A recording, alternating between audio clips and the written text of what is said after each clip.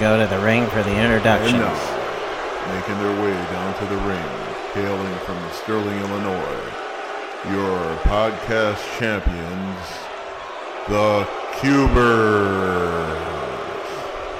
I gotta tell you, this crowd really doesn't like these guys, and there's a good reason for it. They're nasty, mean, and they'll do anything that they can to win. Now here's a couple of good All-American boys that's getting ready to come to the ring. We really love them around here. And now the challengers.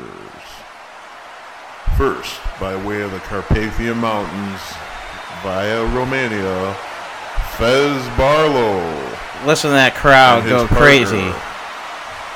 From Polo, Illinois, Shaky. They're coming running to the ring.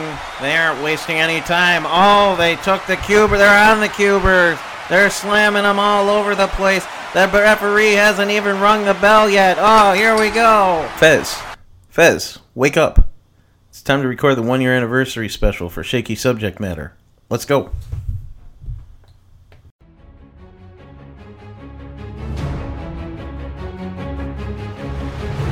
Hi, I'm Shaky, and these are my tales of times forgotten.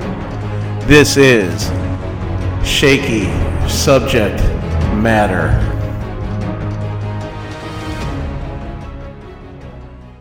All right, this is the Shaky Subject Matter 1-year anniversary party. Yay! And as you can hear, there's more than one person, or two people. Fez is here, as always. I like his ring girl outfit today, guys. What do you think? Pretty sexy, huh? Yeah, turn me on. Well, 7 foot tall. 7 foot tall with a blonde wig is something to see.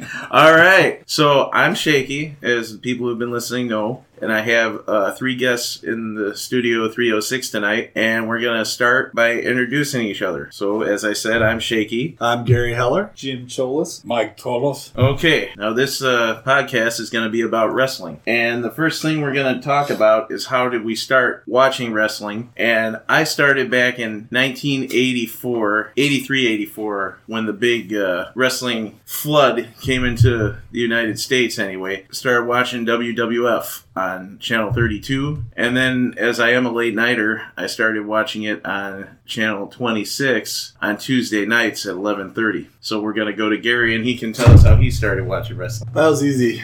Usually Saturday nights, I'd be home with my father watching, I think AWA would be on, NWA would be on. He'd be flipping through the channels, trying to find something. We had one TV back then. And he'd flip through, he'd see a wrestling match on. Of course, he'd watch it till the end of the match anyway, till the end of that match. Then he'd flip it. And I'd ask questions, and he'd make sarcastic comments about it, you know. Oh, well, this is what's going to happen here, this is what's going to happen here. And most of the time he was right. And I was like, well, how do you know that? Well, what year did you start? You know, I would say it was mid to late 80s. Okay. Actually, I don't know exactly the year, but it was definitely around that area. Yeah, I'd ask a bunch of questions, and he would just kind of sarcastically, you know, let it, oh, it's just this, it's just that. But he'd do it all the time. Whenever it'd be on, he'd stop it, and he'd watch what was going on.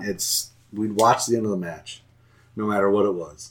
And it piqued my interest, so I started asking questions. And then when I had control of TV and nobody was around, if it came on, I'd be watching it. And it just kind of grew from there. It just piqued my interest. Okay. And were you watching it? I was watching it in Chicago. Where were you watching it? Well, I mean, I was in Mount Morris. Mount Morris? Okay. Yeah. So, yeah. All right. I just wondered whatever was across. I mean, we didn't have a lot of channels, but whatever. Okay.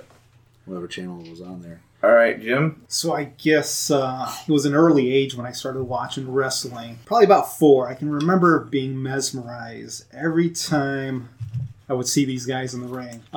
Back then, so I lived in Chicago also. I think the channels were like 62, 44 or something. Help me out. 26. 44, 26, 32, 38, but I don't think there was much wrestling on Channel 38 because that was the religious channel. So, So channels were limited. You'd have to get up and turn the channel. on the TV. And, it was like things were different back then. So I guess what I'm trying to get at is that when I first was introduced to wrestling, I think we had gone over to one of my mom's uncle's house. It was on TV, and these guys were just in a ring fighting. And everybody was quiet because they were watching it. And I started watching it too, and I was... at that young age, when something's over like that, you start thinking about it and then you want more. So I realized that it would be on Saturdays. Now, back then, I didn't know how to operate a clock or how to tell time, I guess. So it was by chance that I would be flipping the channels, and wow, there's some other guys now in a ring fighting. What is this? I got to sit down and keep the channel here. So it must have been 4 or 5 years old, and I realized, okay, it's on at Saturdays around 1 o'clock. I got to get to my uncle's house so I can sit down and watch it. And that's the thing for me. It's like I was mesmerized when I was younger, and I keep remembering, though, the first couple years, I'd always show up, and there was only about 20 minutes left in the show. So I guess when I got older, I made sure I knew what time it was on. Cable started coming around at that point, I guess, in the 80s. I didn't have cable until I was 14. It was more accessible, I guess. But then you just started watching, and for me, what I remember is WWF. That was the one. That was the show I was interested in. AWA when I was younger, I guess. Can't leave that out because I always remembered AWA. That means something about wrestling, I was so young I didn't know. That was the Sunday. Yeah. Sunday shows. Yeah. It was on Sundays all the time. I remember that. So those are my earliest memories, All right. Let's go to Mike.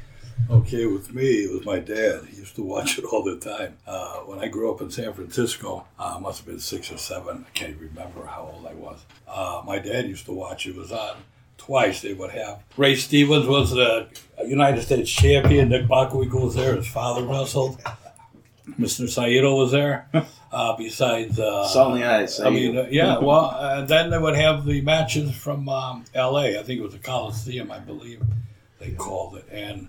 18-year-old Roddy Piper used to wrestle. Oh. And they had Crusher Verdue then. He was called Crusher Verdue. And then they had, what's his name? His father who passed away. What's his name? The one who had a heart attack in the ring, the Spanish. His father was... Carlos. It wasn't Carlos Colon. No. No.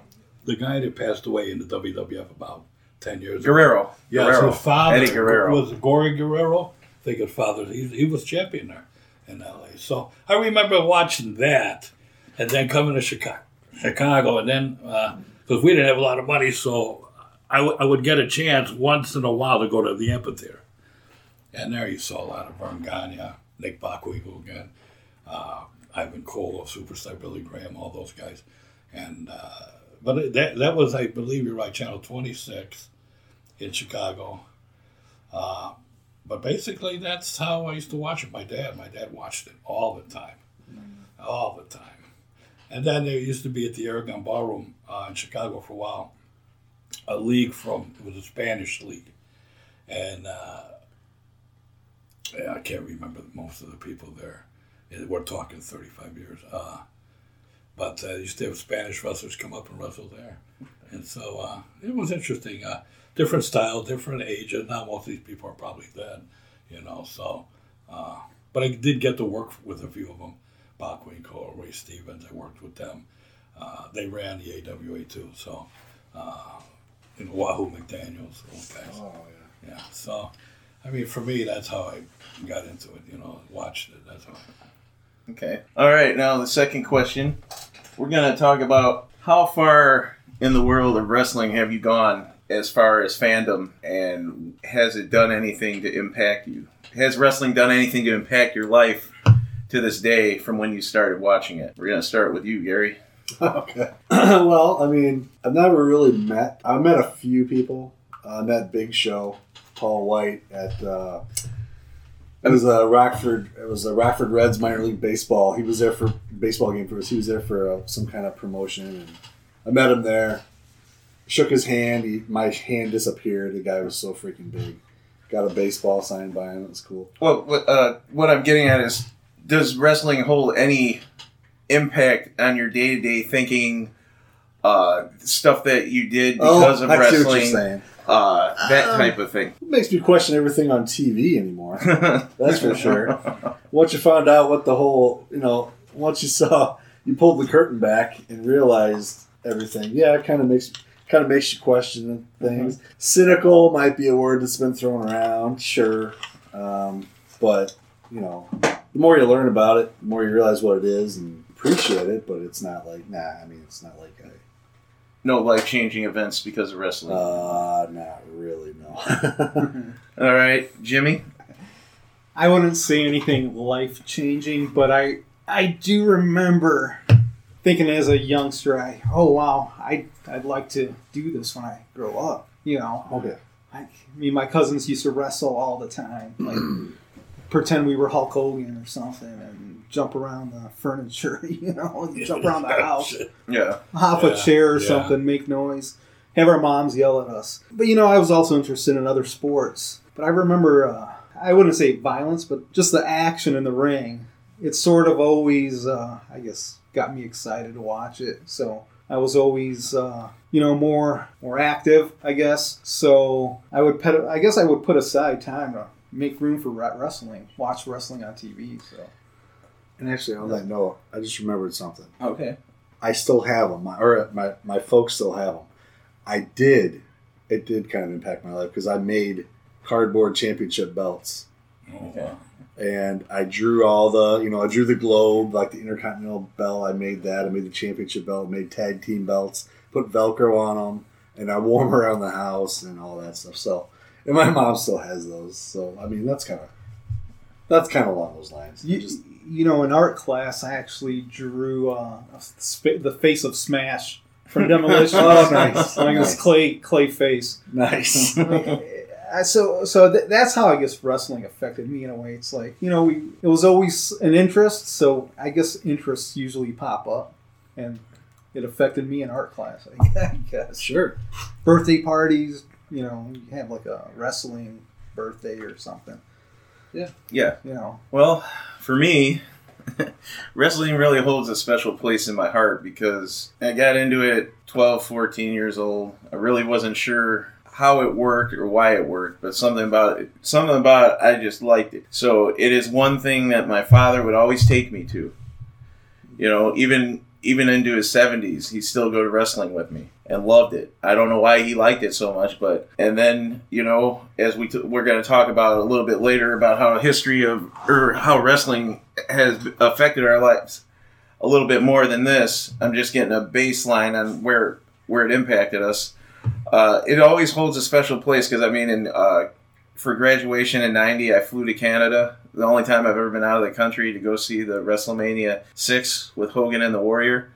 And then 2 years later, Dad and I took a couple of people from town and we went to Indiana to WrestleMania 8. And every time there was something big with wrestling, I'd grab the old man and take him to Iowa, Rockford, wherever they were at, and we go to watch wrestling. And, it's just something I think about, the good times with my dad. And that's pretty much the biggest impact it had with me from day-to-day life. So I just throw that in there. And Mike? Well, for me, I was in the business. So yeah. We're going to hold off on that in a minute. Look, we're just talking about what made you drive to it. When you get older, you see the things you should have did and you should have did. Yes. But in this business, there are a lot of people who never really, I don't want to say make it, but get to their potential. Because sometimes there's too much politics. Or, I don't want to attack anybody in the business, but it's a tough business. It's, and I don't always mean the physical part. I mean the promotion, hiring the people. Sometimes, you don't get what you're really looking for, but it's a tough business. And I don't tell anybody if they want to get in the business to get in it or not. But I've been told by a few other people that some wrestlers will tell you, don't even get in it, But it's a good entertainment. You got to stay healthy. You got to stay away from the drugs because a lot of people that I wrestled, and a lot of them have passed from drugs. And I can name maybe 10 right now that passed away from doing drugs. From the AWA to world class, because they lost a lot of people there from drugs. I mean, it's a mess. I don't know how it is today. I'm sure there's still problems because they have so many people in the business. But I'm happy really to see more women in it. I love the midgets. They got to come back. We got to bring those back to polo. Yeah. Because I'm planning to do some shows here, and hopefully these guys will be involved with it too. Because I'm looking to get the Baron out here from Wisconsin.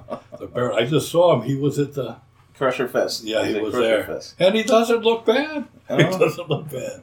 So that, for me, I mean, I had injuries like most people get. I tore my patellar, and I think 2 years later the other one tore. So for me, it was injuries, and that's about it. I mean, like anything else, I wish I did things a little different, but it is what it is. And, but we're going to try to bring some wrestling out here in Polo, Illinois.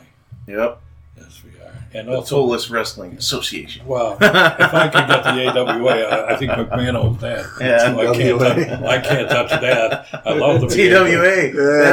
We can trademark that. Yeah, right. You heard it here first. Yeah, right. Okay, And now. we fly to Hawaii. Yeah. All right, now the next question is, and Mike kind of spoiled it already. How far in the world of wrestling have you gone? As far as outside, not actually. Some of us can talk about being in the ring, and some of us can talk about hanging out with people outside of the ring. And that's what I'm getting at here. Have you guys?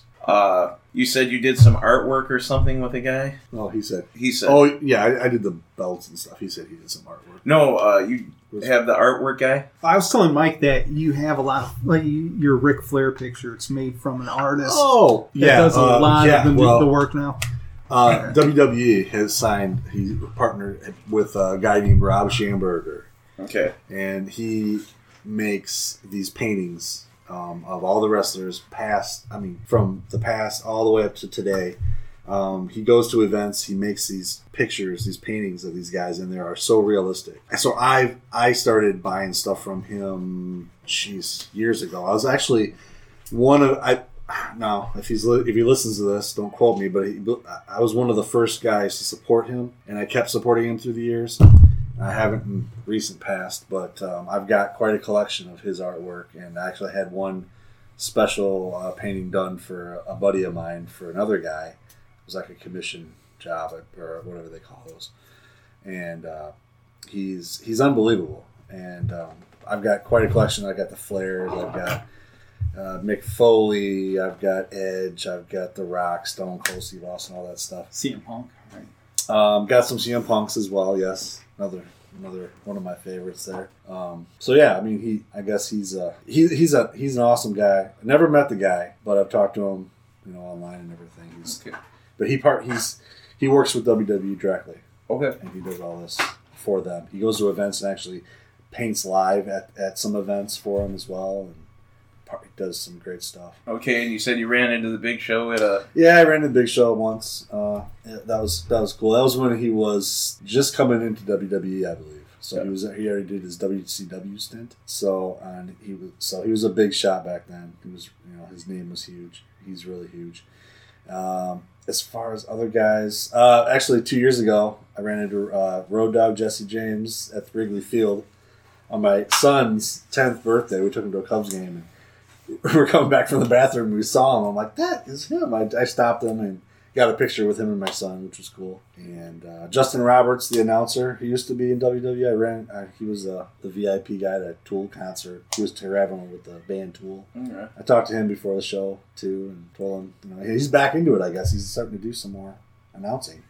Okay. I think for AEW, actually. Anyway, no, I haven't really met anybody else. I just didn't know how far you went in the history of... No. How far you went into the world of wrestling. I wish I had more. But. Jim, any cool stories? Yeah, a few that really stick out. Here we go. So, you know what? I remember, the nostalgia of wrestling when I was younger again. And it was on WWF. And right before a commercial, they would have, now we're coming to Rockford, Illinois, the Rosemont Horizon. Every time that bit came up, I was like, come on, crossing my fingers. Come on, Rockford or Chicago. At least give me Rockford, So I guess, eventually, Rockford Metro Center came up. We had to go, break in each other's backs and stuff playing wrestling. Me and my cousins were like, hey, let's go. So, you know what? I've seen Hulk Hogan, and as he's coming out, guess who pops up on the screen when they're panning the crowd? Me and my cousins, my brother. So, and then years later, me and my brother were like, what the heck? We haven't seen wrestling in 20-some years. Let's me and you go. And just one of the first matches, they pan the crowd, and it's me and my brother again. And you got to see the picture. You sent me the picture. Right? I got it. And I recently showed it to my brother again, and he's like, what? Where's this from? I'm like, I borrowed Mike's pass and watched the date that wrestling came to Rockford, and all of a sudden me and my brother are on there, so I started snapping pictures off the TV. And back then, when I was going to the show outside from below, we were walking across the street, and actually from above, there's these kids yelling out, "Hey, Macho Man! Hey, Macho Man!" And it was only me and my brother around. But as I'm walking to the show, I had a full black beard then, I had sunglasses on and a red bandana with a leather jacket and blue jeans. And in a way, with the sunglasses and the beard, it's like, yeah, I know who they're talking about. You're a big guy anyway, so, I'm back then bigger. And it's like, but I'm going to bring up a story about the Macho Man in a second. I might as well right now. Go ahead. The thing is, we wanted to go see wrestling when that commercial came on. My uncle said he's going to take us. He surprised us, the night before, because we were never sure what the actual date was. We just knew it was coming, right? So we jump in the car, picks us all up. He says, hey, I got to stop and get gas. He gets gas. And in the meantime, when the radio's still on, and we were hearing, whoever, wrestling's here tonight at Rockford. It's going crazy. You better get here now. The show's about to start. My uncle comes in the car. We start taking off for Rockford. It's half an hour away from the Metro Center, not even. And we're driving around. It's a madhouse out there now. So we find out he never bought tickets. It's like, hey, guys, I'm going to pull over. I'm going to run in and get us some tickets. We're like, okay, hurry. They already said wrestling's starting in 10 minutes. That was 12 minutes ago. So we're in the car waiting, and he comes back, and he's upset. Hey, how about if I get you, some ice cream? It was one of those responses. Yeah. It was something like that. So, we asked why. Well, they were sold out. I couldn't get any more tickets. I have a theory, though. I think he had enough of us yelling and screaming in the car that he said, I can't take a whole night. Either that, or what was probably real was that, they ran out of tickets. So we are devastated. It was going to be our first time. We're around 7, 8 years old or something. Yeah. We get back on the road, driving around the Metro Center in traffic, big red light, traffic jam. And guess who runs across the street right in front of our car? I'm going to guess Macho Man. Macho Man. Just one foot. And it wasn't, what's his name, Papo. Oh, yeah, I know. Yeah. What's his name? No. The Genius? No, his actual name. I'm trying to say... Oh, Randy. Or Randy Papo. It was Randy. Yeah, right. Okay. Angela, yeah, it's Papo. It wasn't Randy walking across the street because he was about to work in an hour or so.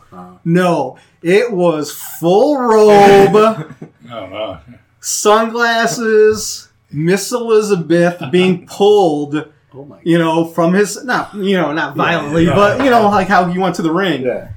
And the guy, I kid you not, in front of a car, he is strutting down like he's going to the ring, looking up in the sky and all around 180-degree view as if he was in the stadium already. Like, in my mind, I imagine him pointing up to the stars, like they were the fans. Yeah. So, let me tell you, this made our night. As he moved from the right front of the car to the left, going by us, my cousin jumped right through me somehow. Here I am, probably around 100 pounds, and he's like half my size, 50 at the time. I've never seen the strength come out of somebody so quick.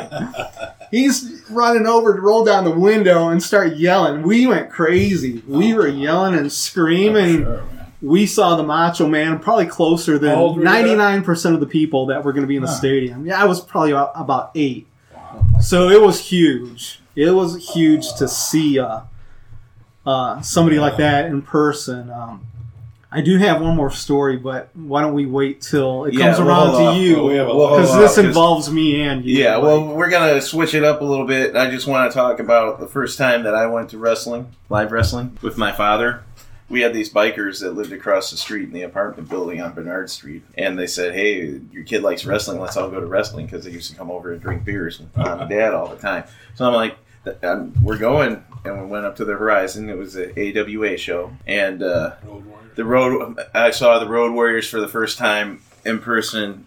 They were down, what do they call it, behind the curtain down there, waiting to come out. They had the belts on, just standing there waiting. I didn't even watch the match. I think it was the Baron. He was doing the walking. The Baron and Crusher? Yeah. For the title? I think it was the Crusher and somebody else fighting the Road Warriors. Bruiser and Crusher? Yeah, I think it was them. So they were both there. I know they were both there because Dad was excited to see Dick the Bruiser. And I looked down in that hallway, see the Road Warrior animal standing there going, my God, is that a real human? And so anyway, the main event was a steel cage match with Greg Gagne, Vern Gagne, and Sergeant Slaughter when not with the Garvins. No, Jimmy Garvin, no. It was the Sheik and 2 other people. It was Brody, steel cage match with all of them. Yeah. And that was fantastic. Sergeant Slaughter used to yelling, USA! Everybody's yelling, USA! Who's number 1? Who's number 1? USA! USA! So we're all leaving, USA! So we get in the car. They got a little K car. You remember the K car? Yeah. We get into this little K car to come home from the Horizon. I did see Nick Bockwinkel. He popped out from behind the curtain and went back in to see who was out there. But we were driving home, and, the bikers are in the front seat, and they say to Dad, hey, we're going to light up. And Dad goes, hey, that's great. I'm going to have one too. And he pulls out a cigarette. They pull out a joint. And they start smoking a joint. And Dad just sitting there kind of looking at me, and he goes, don't tell your mother.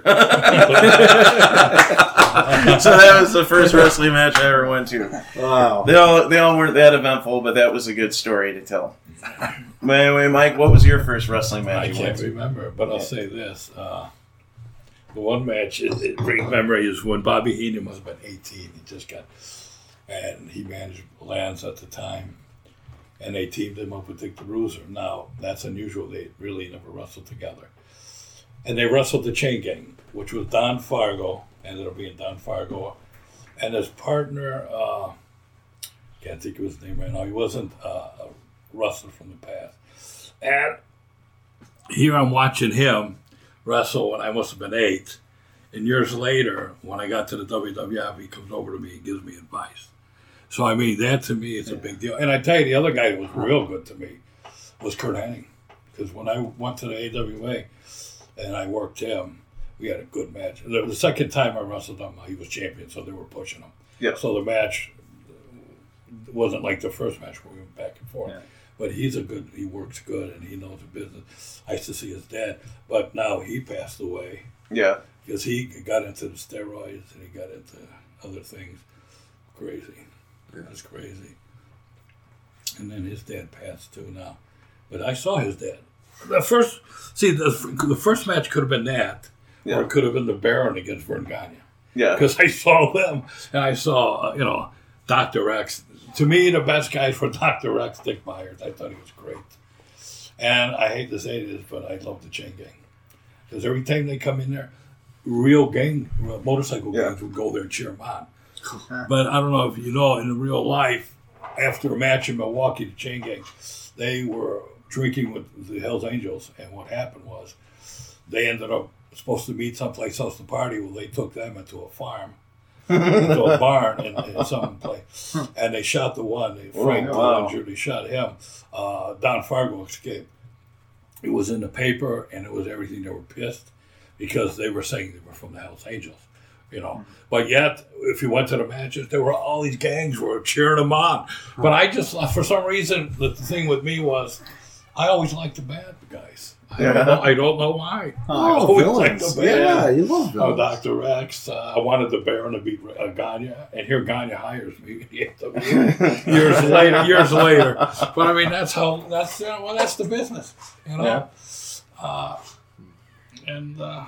What else? So basically, Nick Bockwinkel gave me. Here's a guy that was wrestling in California probably before I was born. And his dad was Warren Bockwinkel. He was wrestling too. So here he is years later giving me advice when I got this. So I enjoy that. Here I saw these guys years ago, and here now they're giving me advice.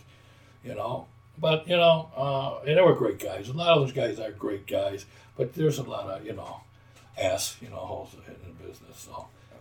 There are because it's one of those type of businesses where everybody wants to be at the top. Yeah. So That's where the money is. And the drugs too. That doesn't help. Mount Eric's were good. They were good. They were one of the best leagues for a long time. But the AWA was for like 30 years the top, and then a couple of years the world class got all these guys and. Hernandez. And then they were, Gino Hernandez. Well, they had Chris Adams and who was the girl? Sunshine. It was another one, Jimmy Garber. Precious. I even saw Buck Zumhofe down there. We can't talk about him. No, we aren't going to be talking about Buck Zumhofe on this one. No. Please erase that. Yeah. Fez. I know he's your favorite, but we won't talk about him anymore.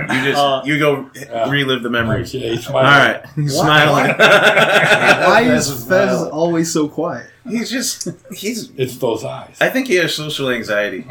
Better him than us. Selectively social. Okay, I'm gonna stray off this a little bit and tell a story about my life with wrestling that is a little bit different than most people's.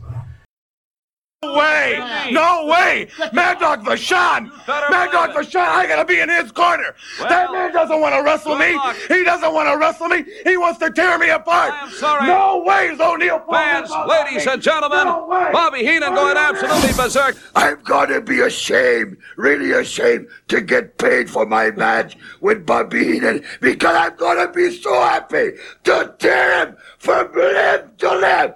I'm gonna break his arm, break his neck, break his leg, break his back, and I'm gonna break your heart. And it's gonna come back here to 2019 in Polo, Illinois from the start. So I'm gonna tell the story. And then Jim's gonna say something, and Mike's gonna say something. Gary might say something.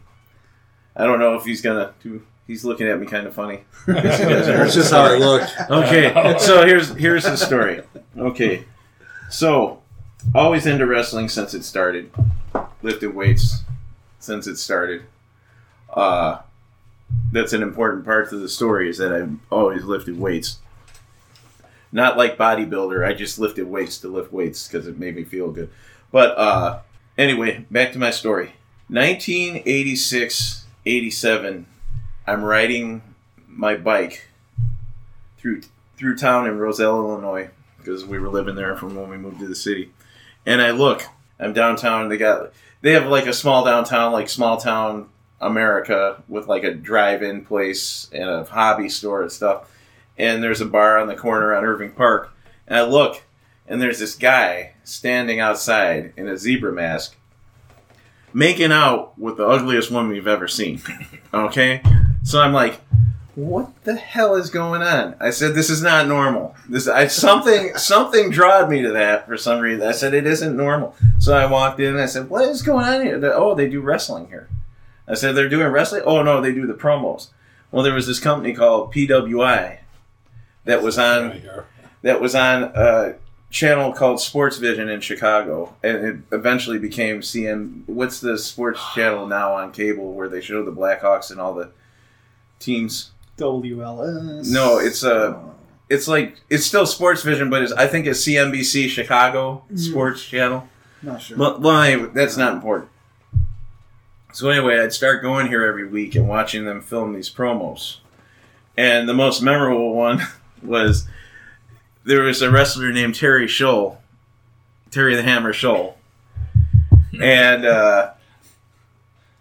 they came out and hit him in the head with a chair, and he landed on the ground, and he started squeezing a cigar. He hit it in his mouth, and it looked like somebody turned on a soda fountain for blood to be coming out. Yeah. Then they put a towel on his head and ran him out of the place. That was pretty much. But there was also one with where they did the old fire to the face to the cowboy guy. They put flash powder and fire to the guy's face. They did that one there too. But me and my friend Dave would go every week, go see this.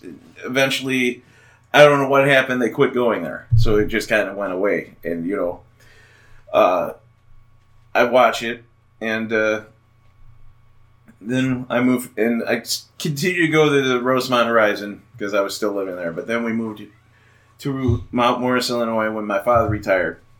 And wrestling was kind of sparse out here at that time. And I'd go to Rockford when I could.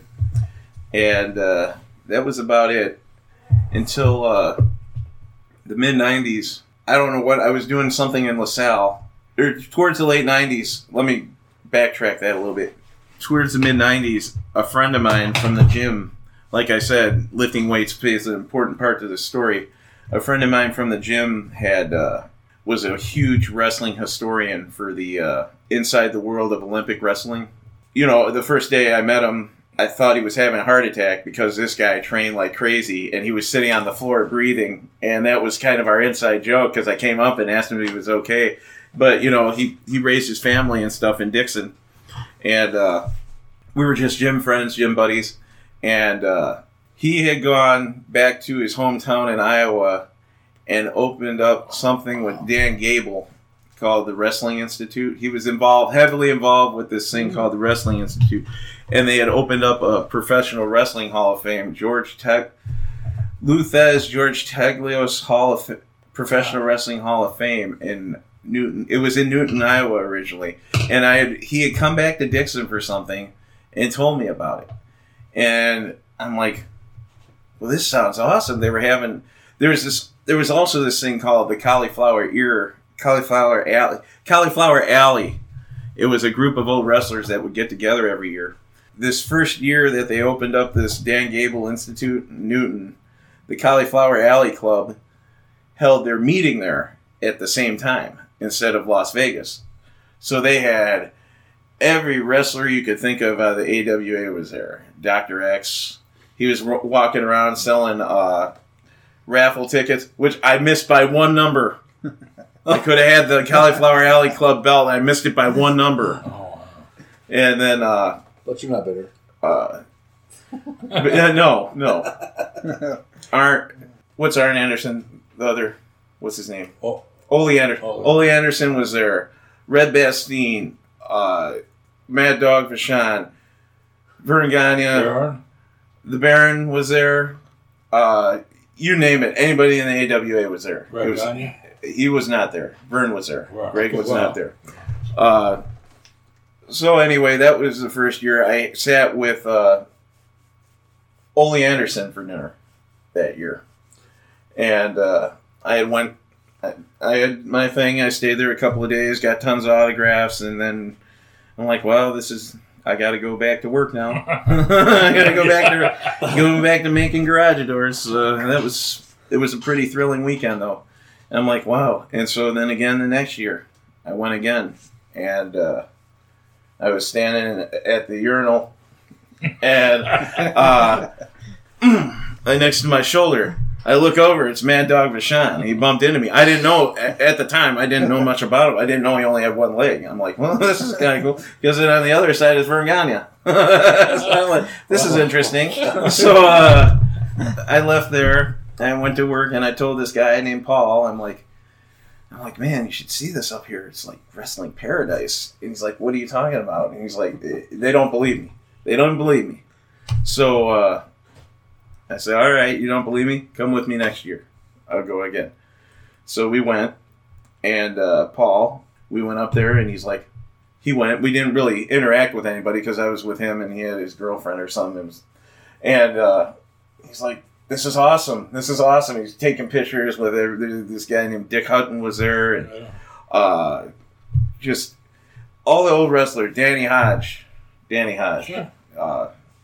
We'll tell a story about that in a minute. But so after that, we came back, and then we went back again the next year, and he just came with me by himself this time. And he goes, we're not leaving Mad Dog's side all day. I'm like, okay. So we went, and we hung out with Mad Dog, and he kind of took a liking to us. I still don't know why, but he took a liking to us. And he said to Paul said to him, he goes, why don't you give me your phone number? We'll set something up for you out here. And Mad Dog said to him, he goes, I don't give my phone number to nobody but Santa Claus. And then he said, here. He said, I'll give you a picture. And on the picture, on the back of it, he wrote his phone number. So Paul and I set up some stuff for him out here in Rock Falls area. Paul did a lot of stuff at Rock Falls, but I was watching. I had gone to LaSalle. There was a company called RCW or something in LaSalle doing... There's some group called I-80 Wrestling. Yeah. And they were going up and down LaSalle. Or up and down 80 doing wrestling shows, and they were doing the show, and I found out about it. And so we got Mad Dog to come out that weekend with the wrestling show. And first Friday night, because they don't believe you when you tell them these stories, he came to Rainer Garage Doors to visit me in front of everybody, which was fun and exciting. Wow. But then the next night, we got a police escort from the LaSalle police to the wrestling show, and nobody knew we were coming. And we just showed up at the wrestling show with the Mad Dog. And poor Raven, the Raven. I don't Raven, he was there wrestling.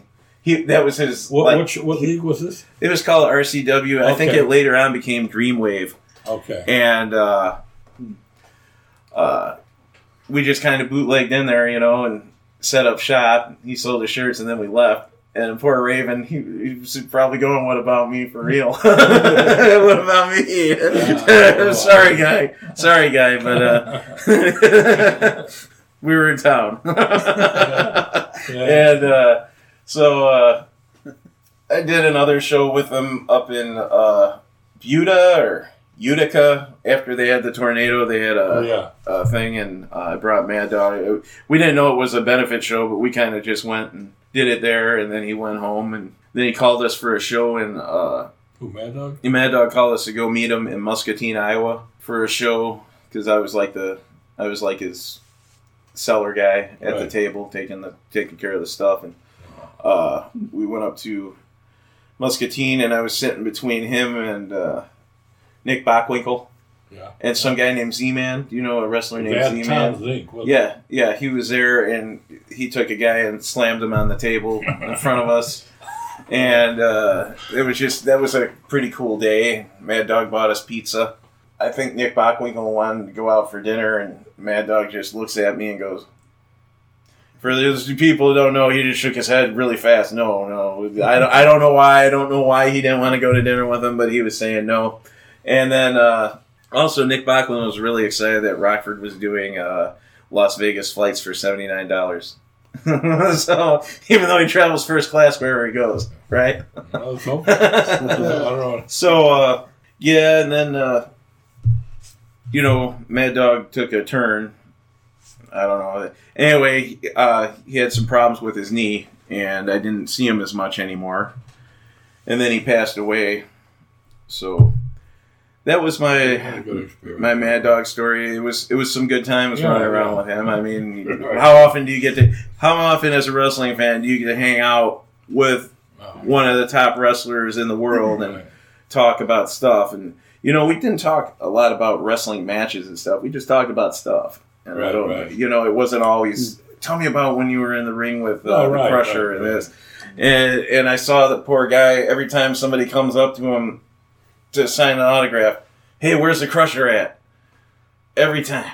Over and over. The poor guy has to answer every question over and over like that. So I kind of got to understand why people kind of run away when they get noticed.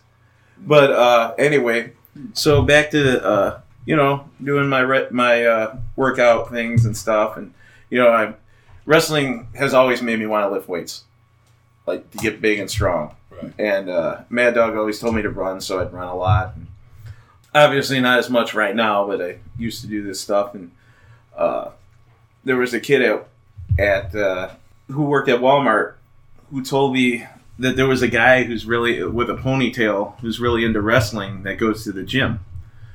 So I was like, okay, well, I'll see him eventually. So I go into my little gym in Polo, Illinois, and I say, "Hey, are you the guy that's really into wrestling around here?" And what did you say? Yeah, I guess so.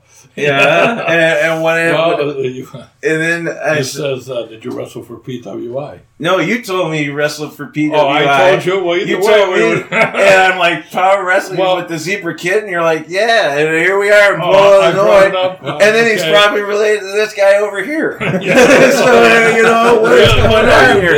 You did. You told me that. He did. Yeah. He did say that. Yeah, that's crazy. But no, you were right. 30 years later. Yeah, he showed me the picture with the Mad Dog. Yeah. He showed me those pictures. They were cool from Baxter. I didn't really know him personally. Didn't do any shows with him. He was already done. Yeah. Well, actually, probably before I got in around 85, and I was still watching wrestling a little bit, and he was teaming up with Gagne, I guess. That was the last of it. But I think that had to be before I started. Yeah. Yeah, but we used to see, I used to see Mad Dog at the amphitheater. Yeah, we see him and his brother were champions. They used to wrestle. Bruiser and Crusher. Who else? Moose Cholak. Yeah, that's Moose Cholak and Dick the Bruiser. Wilbur Spider and Dick the Bruiser. Tell us a little bit about that Loose wrestling. The Bob Loose wrestling. Well, I never worked for him, but Bob Loose, I didn't know this, but you had Moose Cholak, you had a tavern out in Indiana, you had Paul Christie. I don't know if you remember Paul Christie. No. And he had a girl with him, Bunny Love, but when Christie started, he was a clean guy, young guy. Yeah. Then later on in life, they made him a bad guy. Matter of fact, he was Sergeant Jacques Goulet. I don't know if you remember that. No. He did wrestle in the AWA with Don Fargo, so that was they were the Legionnaires. And he's the guy that gets pushed over by Mad Dog when he comes out to tell him about teaming up with Vern Gagne. Yes, I think that was it. Yeah, I'll put that in. Everybody stay quiet for a second. Back to more action in just a moment. Sergeant Jacques Goulet, I wanted to bring you in. King Jerry Lawler out of Memphis, Tennessee, the man you're going to be facing here on the next big upcoming card. Jerry Lawler, the king. Who is the king? I'm going to tell you one thing. When I was in a... Gee, what in the world? Mad Dog Vachon? This is more important. The announcement I have to make is more important. I finally convinced him, Vern Gagne. Come here. Come here, Vern Gagne.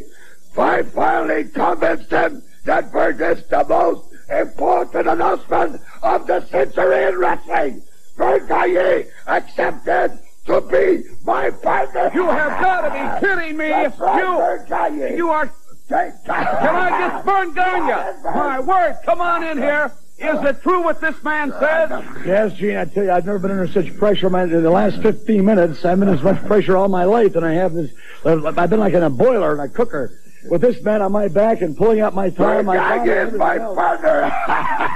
He pointed out to me all the things that have happened over the years here with these two people, Blackwell and Sheik, with the great situation in Brunzell, and what kind of a man was I, what kind of a father was I, am I gutless, am I this, am I yellow, and I just can't stand it. So, yes, I have consented to be the Mad Dog's partner against Blackwell and Sheik, and that's it, baby. What about Goulet? He just got floored here by Mad Dog Vachon. Talk about news, ladies and gentlemen. What a bombshell. Mad Dog Vachon getting Vern Gagne to team up with him to go against the Sheik and Jerry Blackwell. How? All right. Okay, we're good. All right, so I'm going to put that one in there because that's one of my favorite ones. So Yeah. Tell us some more wrestling stories. Oh, okay. Well, with Don Fargo, since I was a fan of his, didn't know he was Don Fargo when he was Jack Dillinger. This is in the 80s.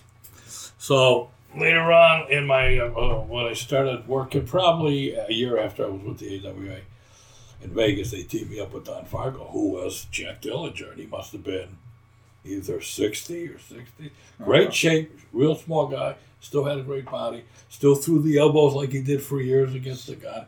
And our opponents that night was Curt Hennig and Scott Hall. Okay, and it was the first time I got in the ring with Scott. Well, let me tell you something. He kicked my ass at the end there. Yeah. But we work good. He's a great worker. He's got his own history, but it was a good match. The first probably 3 minutes we were kicking their ass.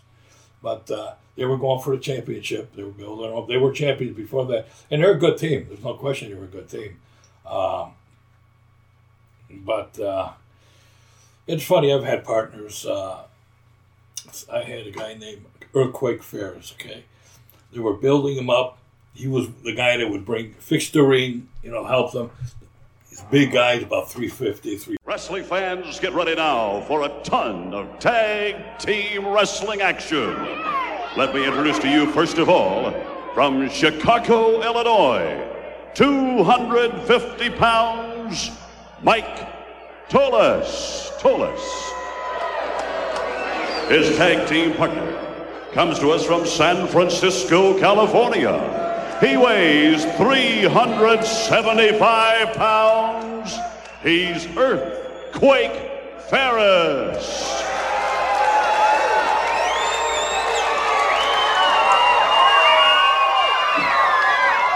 And their opponents entering the arena at this time.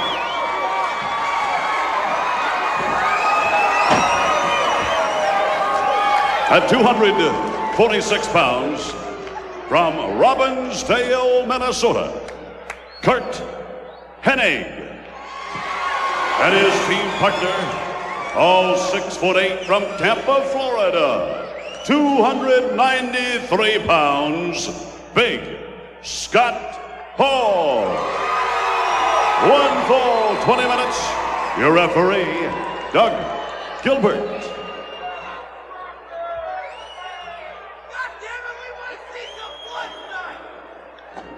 Well, certainly we've got a lot of beef in that ring in this tag team match.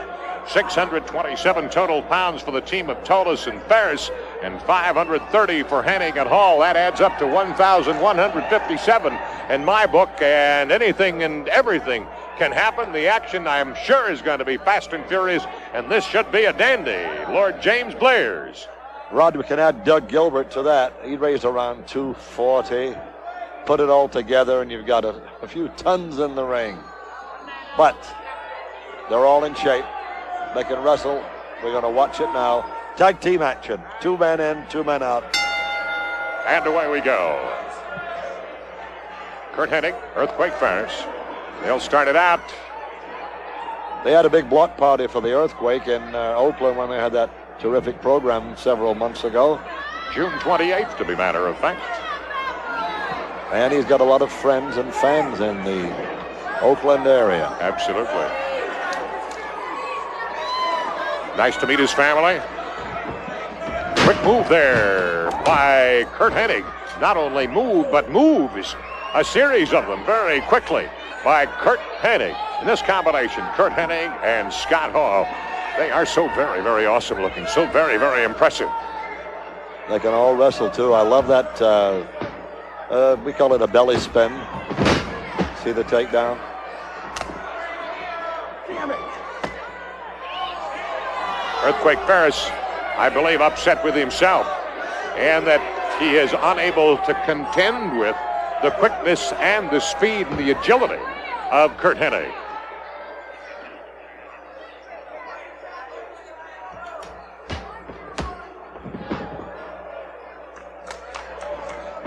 Ferris trying to get something going, and he had it for just a moment.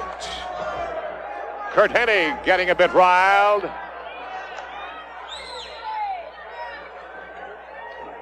Hennig and Earthquake Ferris hook up.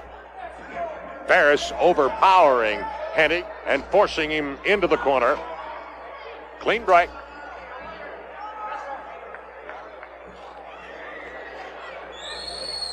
I think that surprised Curt Hennig just a tad in that Ferris refused the handshake of Curt Hennig before this one started. Now, Earthquake has Hennig really tied up in that side headlock, but Hennig just muscles his way out of it and turns it into a wrist lock in his own favor.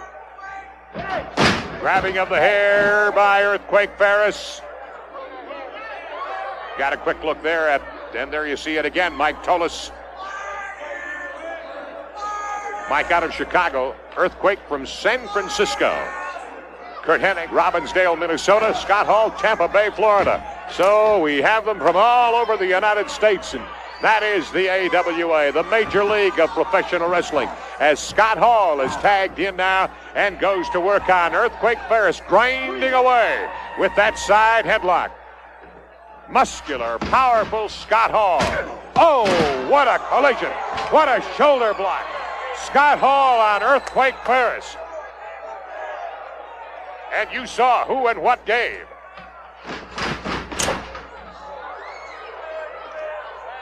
Ferris says time out and time in for Mike Tolis. Tolis now with Scott Hall. Tolis at 252, Scott Hall at 290. And Scott Hall going to work. He is totally awesome. Totally awesome. He certainly is. And ladies and gentlemen, I'd like to mention one thing to you. Coming up, you're going to see the Midnight Rockers. They really should not be wrestling in this match coming up this evening, because last week they were really worked over badly by the World Tag Team Champions, Pretty Boy and the Playboy. So they are taking, it's a risk that they're going to take. They're going to be in the match coming up, so hang on to your hats. Don't turn off your TV. I know you're not going to do anyway, but keep it on this station, because you're going to be seeing two really courageous young men, the Midnight Rockers, who have been mauled by two other men, two men a week ago, and you know who they are, the World Tag Team Champs. They're going to team up with Blackwell against Barbarian, Boris, and Ali Khan, and there's going to be the Sheik outside the ring. It's going to be a real Bobby Dazzler, so it's coming up. Hang on and don't go away. As Lord James Clears has mentioned, that is going to be war from the very, very start. Most likely before the bell ever rings on that one. All Hail Columbia is going to break loose. What do Scott Hall and Curt Hennig have planned here? Well, you saw what they had planned for Mike Tolis. Tolis taking lots and lots of punishment. First of all from Hall, then from both Hall and Hennig, now from Hennig, but he bangs away and he tags in Earthquake Ferris, and Ferris firing away. He's caught his breath and hammers Curt Hennig 3 times. Ferris comes after Hennig, and Curt got out of the way. Fortunately, he got out of the way. I don't know. I got a kind of a funny feeling, Rod, that Hennig and his partner, they're not kind of jiving in the tagging. They're not tagging out at the right time. Maybe I'm wrong. I guess as not an expert, but as a former Well, that I believe to be an excellent observation. No, I don't like to. They really have not been back together again all that long. Yeah, maybe that's because what of the injury to Scott Hall. Okay, that's probably what it is. Meantime, as we're talking, Curt Hennig is taking punishment galore, but then he dishes out some of his own with that front atomic drop on Mike Tolis. Side headlock here, Tolis on Hennig. Hennig gets away and bombs away. Well, we're seeing Tolis. He's no relation, I'm sure, but the Tolis brothers, they were another tag team combination. What a suplex and a cover and almost a count of 3, but Earthquake Ferris comes in to stop it. You know, the Earthquake comes in with that kind of a little grin on his face, but he's really a terrific guy, but he really wants to get in there and win that match, and he's not fooling around, I'll tell you. door. Okay, here comes the big man. The tag was on. Was it necessary at that time? Maybe it was. They're working together now. Indeed, are they ever working together? The double elbow smash by Hennig and Hall, and flat on his back is Mike Tolis. Scott Hall decides not to pin him there, to dish out some more punishment. And there's the big back body drop. Scott Hall at 6 feet 8 inches tall pumps his man high into the air, and he comes crashing to the canvas, and now he hammers away. And now the side headlock. Across the ring they go, the Bulldog. And can Tolis possibly come out of this? Count of 1, 2, and 3. It is all over. Ferris tried to come in, but Curt Hennig took care of the earthquake, and Scott Hall took care of Mike Tolis, and the match goes to the former tag team champions of the world, who may be destined to be that again someday. Curt Hennig and Scott Hall. Let's take a look. Here it is, the big bulldozer, the Bulldog.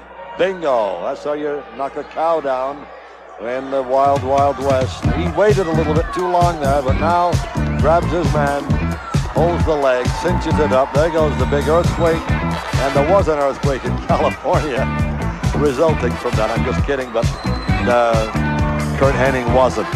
The winners, there they are. And we'll be right back. 40, big guy. And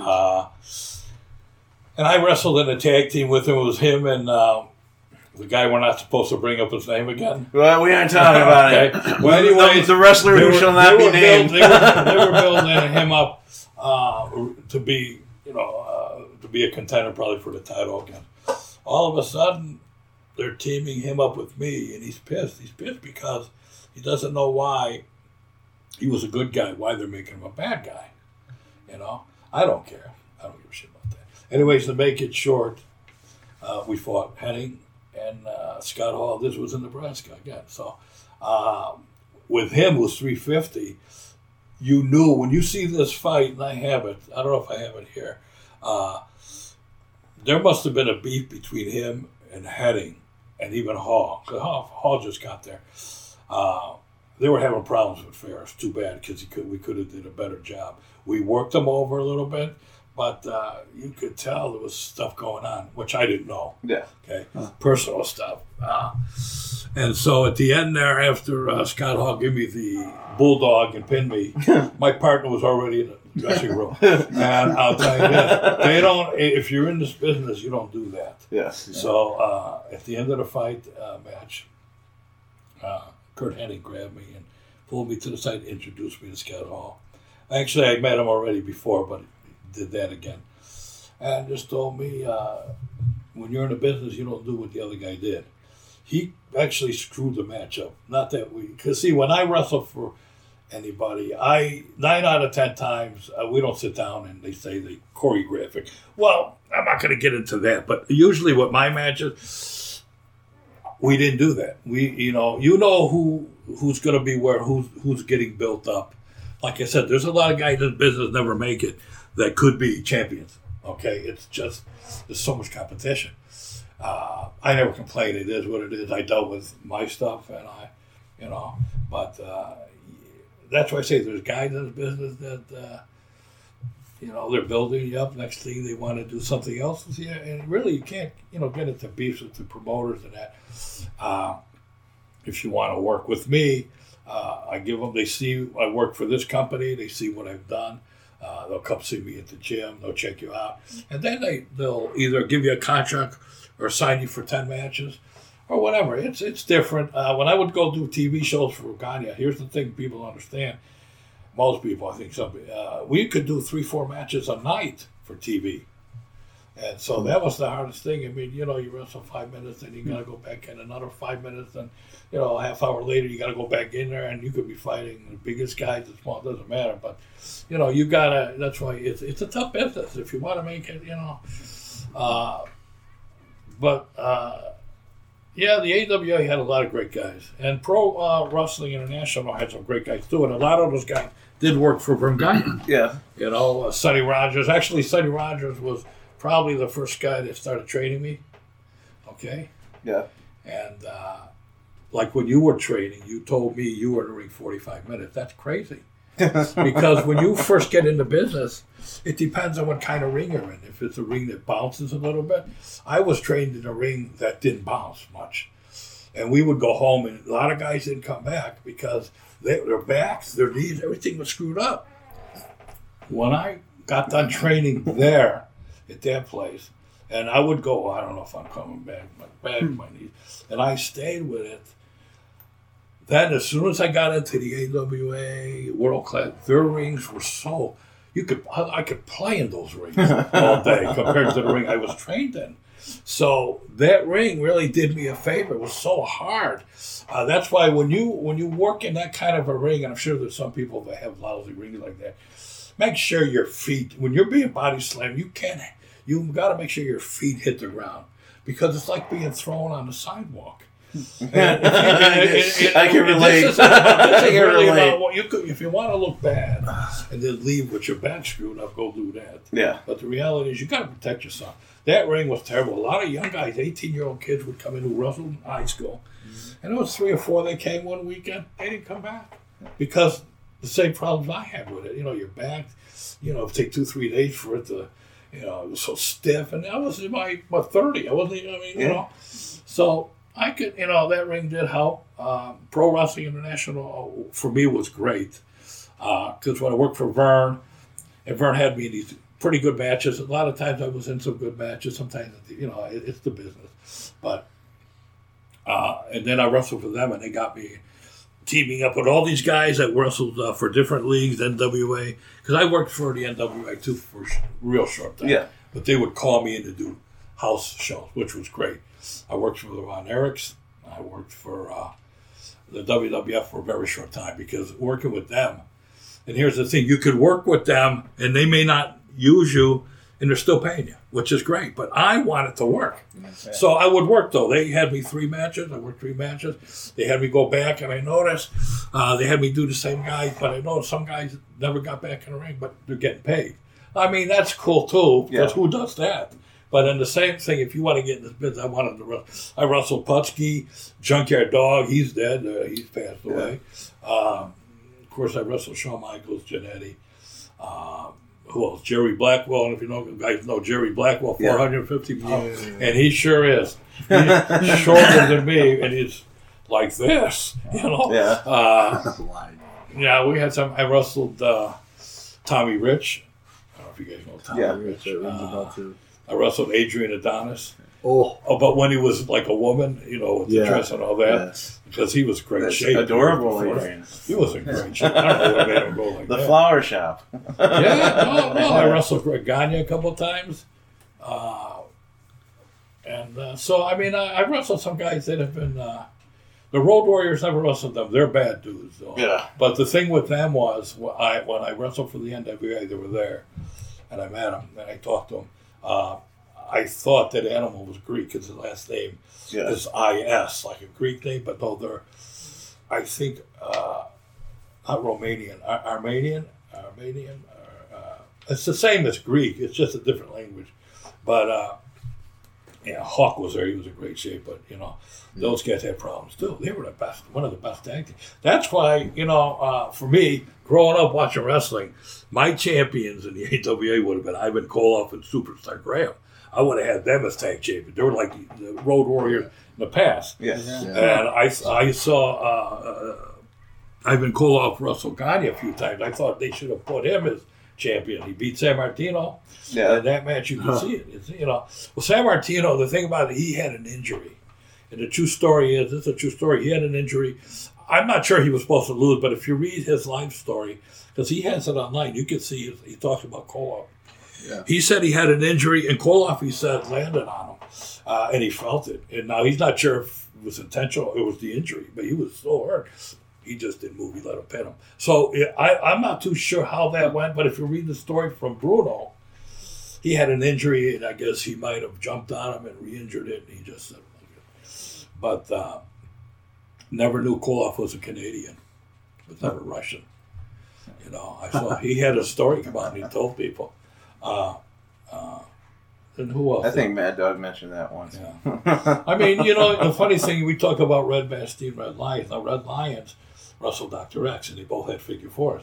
a lot of people don't know the Red Lion was his brother-in-law. So there's a lot of stuff, that's interesting, Yeah. Mad Dog and Koloff won the championship in Japan as a tag team. And then they wrestled each other.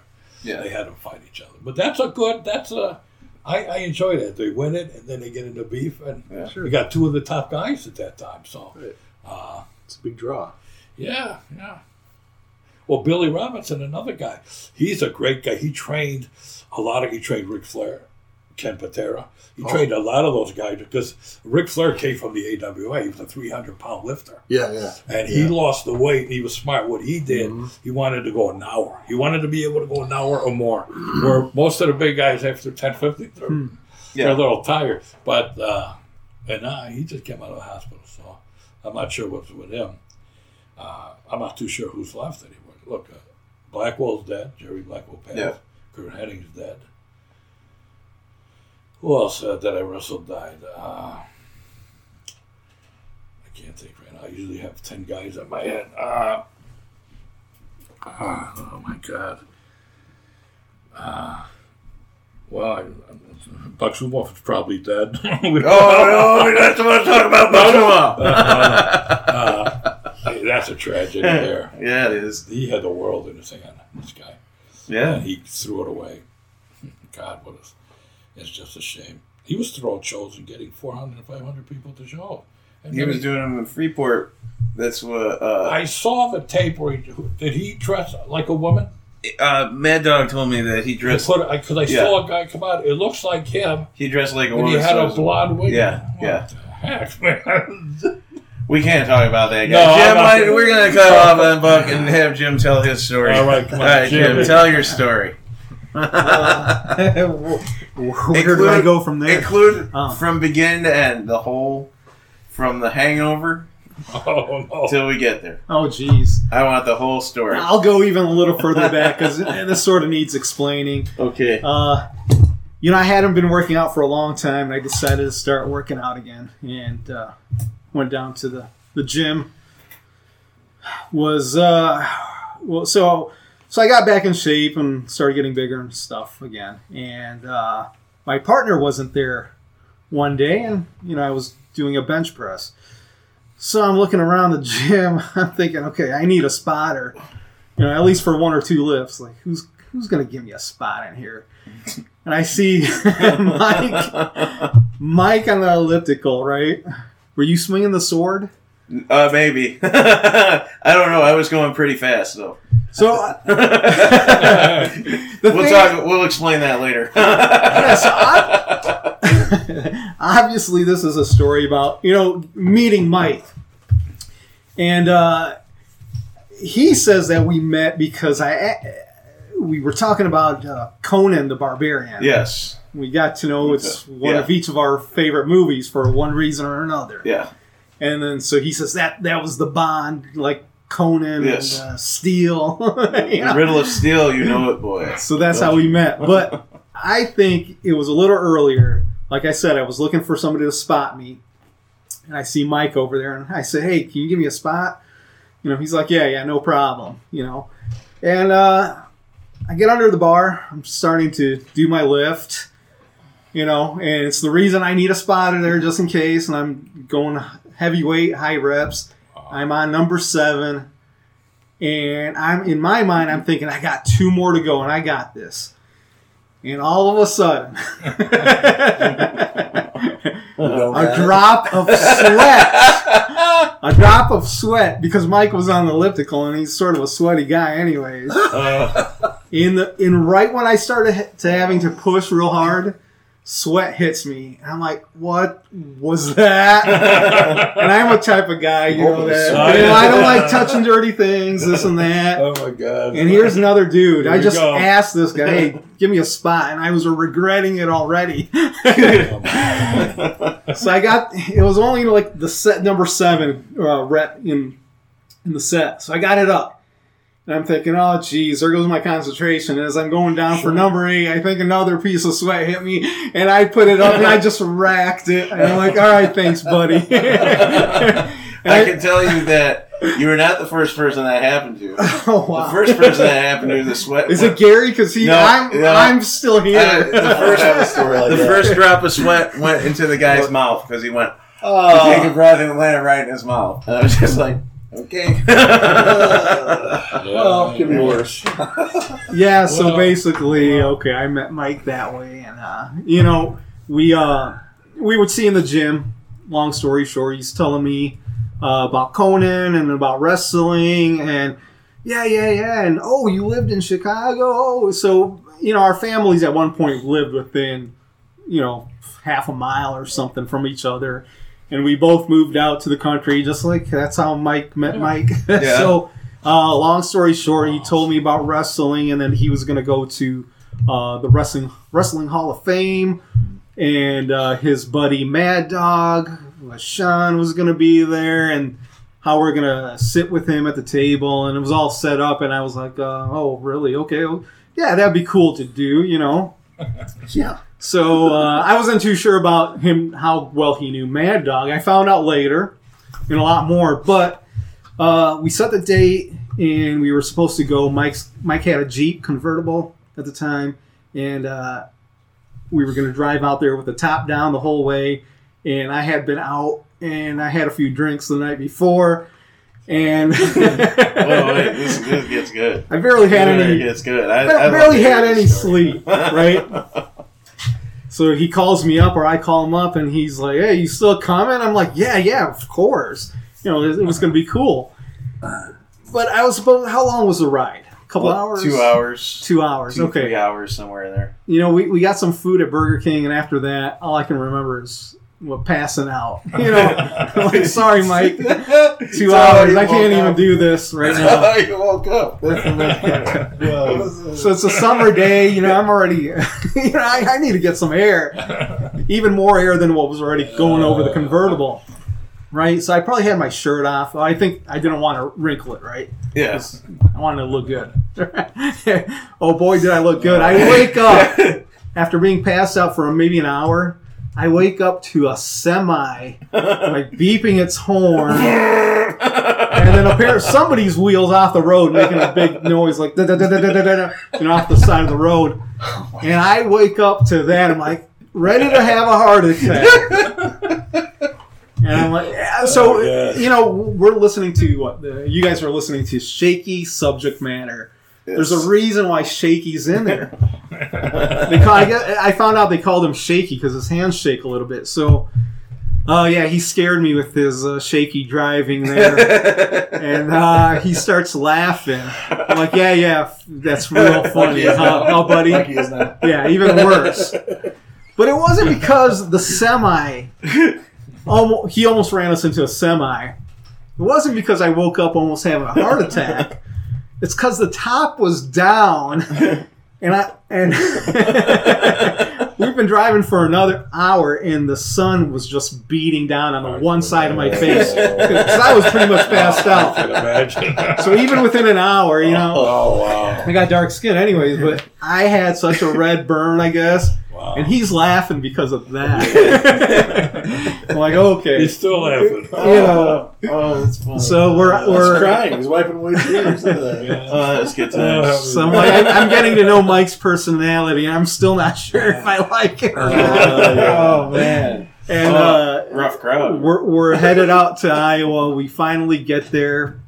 We're in the parking lot. We were talking about wrestling on the way up, stuff like we're talking about today. So it was fun, and I know I'm going to get to meet some wrestlers, this and that. And we're in the parking lot. And how did it? I mean, you got to help me out with the story. It's been a while now, but we were waiting for Mad Dog. Baron was there. Baron was there. Yeah. So I guess I want to sort of sum it up the way I felt when we were out there. I guess because I can't remember all the details specifically. Yeah. But I guess it was the Baron in the parking lot. Mike goes up there and greets the Baron, and he's like, "Yeah, we're just waiting for Mad Dog." Yeah, what's his Maurice? name? Maurice, that's right. Yeah. Maurice. So we're waiting for Maurice, because they're on a name-to-name basis, and as the time progressed throughout that morning, Mad Dog finally shows up, and Mike helps him get ready, because they already planned this out. And I'm thinking, wow, yeah, we're going to spend the whole day with this guy. And I remember when I was younger watching him, and he was one of my favorite wrestlers, but so was his tag team partner, the Baron. The Baron, yeah, because of the claw. Yeah. That's something, if you've seen it, it's gonna stay in your mind when you're a little kid. Yeah. It's like, wow, the claw. The claw. And the whole time here I am with these guys, it's like, oh, this is really cool, And that's great. I think that's great. Yeah, and so we went inside the Hall of Fame, and I see all these wrestlers, a lot of them old timers, but then a lot of the new ones coming up to pay respects to Mad Dog. Everybody was. So it was cool because you knew this guy was a special guy. There's a lot of history with those guys, the Baron and Mad Dog. And before you know it, Mike's pushing Mad Dog down the hallway. I mean, he probably could walk at the time, but it was easier for somebody just to move him. Yeah. So it's Mad Dog in the wheelchair, Mike behind him pushing him, and I'm right to the side of Mike, and we're coming down, and all these wrestlers are coming up to us. But on the other end of the hallway was Bret Hart. And I remember hating this guy when I was younger. What? Really? Oh, big time. But he grew on me more and more. And he was a great wrestler. And I think, even though I didn't know what made him so good, like his greatness in the ring somehow, made me realize, there's something about this guy. And, this was after he was retired already. And he became champion, and wow, this guy made something out of him. The wrestling league in Canada. That's right. They had the whole family. So it was 3 of them, 4 of them, and plus Jim Nanville was related to him, so he was up there too. Yeah. So these guys were both from Montreal, I believe. Yeah. Canada. And of course, Bret Hart's going to come up and say hi to Maurice. Yeah. And as he's doing it, before Maurice could even introduce us, Bret Hart asked, he's like, about me and Mike. Who are the boys? and so that's just so awesome. We tell this story. Me and Mike tell this story all the time, and we always say, and Bret Hart wanted to know who we were. We weren't meeting him. He wanted to meet us in a way. So our connection to Mad Dog, and the way that all entailed, that was great. I mean, Mike, you want to elaborate on that? That was just, I think he said, are these are the boys from Nebraska? Yeah. Because we were, he associated us with Mad Dog. Yeah. And because of Mike's friendship, we were. We were. No, I was just friends with the guy. I don't know how it really happened. We just, you meet people and you got a certain liking for them, and it just clicks. That's all it was. Do you remember that day, though? You were probably thinking, here's Jim. He might believe me. He might not. No one ever believes my stories. You must have been thinking, he's... evidence. You got evidence. Yeah. Well, I mean, they had to hang out with somebody. Yeah. I mean, there were people like anybody else. Well, later on that night, we went to... Oh, my God. It was in a hotel with a pool, and the air conditioner broke. It was. I went out and spent 75 hard-earned American dollars on a polo shirt, long sleeve polo shirt for this dinner. Got into the best shape of my life. Got all these fancy clothes so I could hang out in this thing. And I was stripped down to a t-shirt, walking around in a t-shirt because it was so hot in the place. Oh, that's something that I remember that I was very upset about. I wore that shirt for exactly 15 minutes, and it's still in the closet to this day. There's also a guy up there named Dan Hodge, who he likes to show you wrestling holds, and I got to know this man and a little bit, not like I knew Mad Dog, but he talked to me and we talked in the thing, and he put little holds on us all the time, and he put the headlock on me. That was he put the headlock on me, and he just pressed. He said, "This is it," because he has a soft voice. And he said, "Okay, this is the amateur headlock," and they said, "All right, now I'm going to show you the professional." And then he goes like this, and my jaw's on the other side of the room, and my head's right here in his hand. I'm like, stop! And I'm like, my jaw hurt for like 3 or 4 weeks after that. And then I'm like, so that was the thing. Every year he'd show me a different hold. So then he put me in an armbar. And he was a real wrestler. He was one of the top guys. Horrible pain. Oh, I can imagine. Horrible because he pain. trained guys too. Yeah, I can imagine what he did. Well, he won the gold. He won the Golden Gloves and the silver medal in the Olympics the same year. This guy. Jeez. Yeah. And you let him put holds on you? Yeah. Well, ask Jimmy. Yeah. Tell him your first impression. No, I believe you. I'm questioning why. He got one. He got his own. Yeah. Here's another story Personal about Mike special. laughing at my expense. It was the same day now. Show him the wrist lock, man. We walk up to Dan Hodge, and before you know it, Dan's like, "Hey, Mike, how's it going?" And Mike says, "Oh, meet my friend Jim." And Dan Hodge got a big smile on his face. Because the very next thing he does when meeting somebody is he wants to show off. That's probably what he's doing to see. Yeah. But these guys are younger than me. Let me see. And Mike told me a story about Dan and keeping walnuts in his pocket. Yeah. So, hey, go ahead. Luthez had a boat or something, and he brought his new wife, to meet him, and Dan Hodge picked up the walnuts and crushed them and said, "You want some walnuts?" That's something you think the Baron would do. Yeah. Because he's got huge hands. Oh, that guy was strong. He was. But we went. So. But he was a collegiate wrestler. Oh yeah. And so I'm sure he trained with Baron. Oh yeah. Dan wanted to. He was in the Wrestler too. They put his picture up in the Wrestler. At that part when they were talking about. Go ahead, Jimmy.